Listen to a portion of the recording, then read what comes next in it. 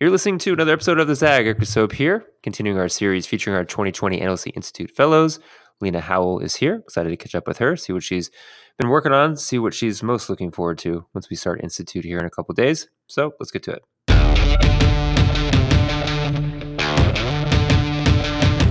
All right, Lena, how'd you hear about NLC in the first place? I was actually recommended by a good friend of mine, Janice Carmichael.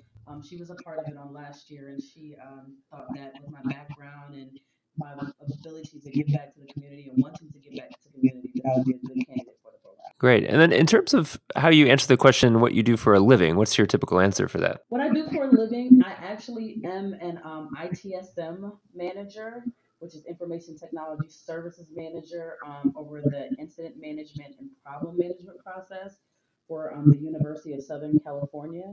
But I also have my own public relations agency, and I specialize in artist development and brand management and fashion and entertainment. And then you have a music background. Is that where the interest in PR came from in this side job that you do, or how did it all come together? It came about because I love the music industry. I love helping people. I love writing. However, I didn't want to be singing. So I did a little bit of research and I was like, oh, okay, there's something called a publicist. Let me look it up. And when I saw what they did and the impact that they made and yet remained to be unseen, I was like, okay, that's right up my alley. I think I can do this.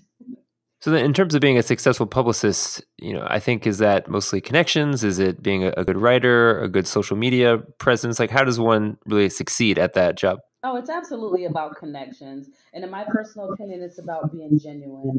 Once people are saw as people versus opportunities and dollar signs, they're willing to open up, and various opportunities present themselves in multiple levels. And then do potential clients find you? Do you find them? How does that all come together? Oddly enough, all of my clients have been recommended. Like I've never done any like advertising. I've never done like any special posts saying, "Hey, I need new clients" or anything of that nature. Like everything has definitely come word of mouth.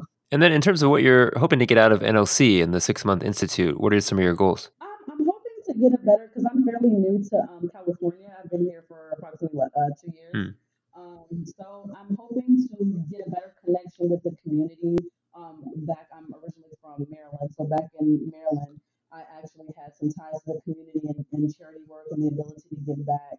And I'm hoping to get that actually back from NLC while building camaraderie and making friends in the Los Angeles area. Great. Well, we're excited to have you in the cohort. Thanks so much for joining us. And thanks everyone for listening to this episode of the Zag. Make sure to catch all the other episodes featuring the 19 fellows joining Lena at our first institute coming up in a few days. Get those at all the places you find your podcast: Apple, Spotify, SoundCloud, Stitcher. They're all there. And until next time, we'll catch you soon.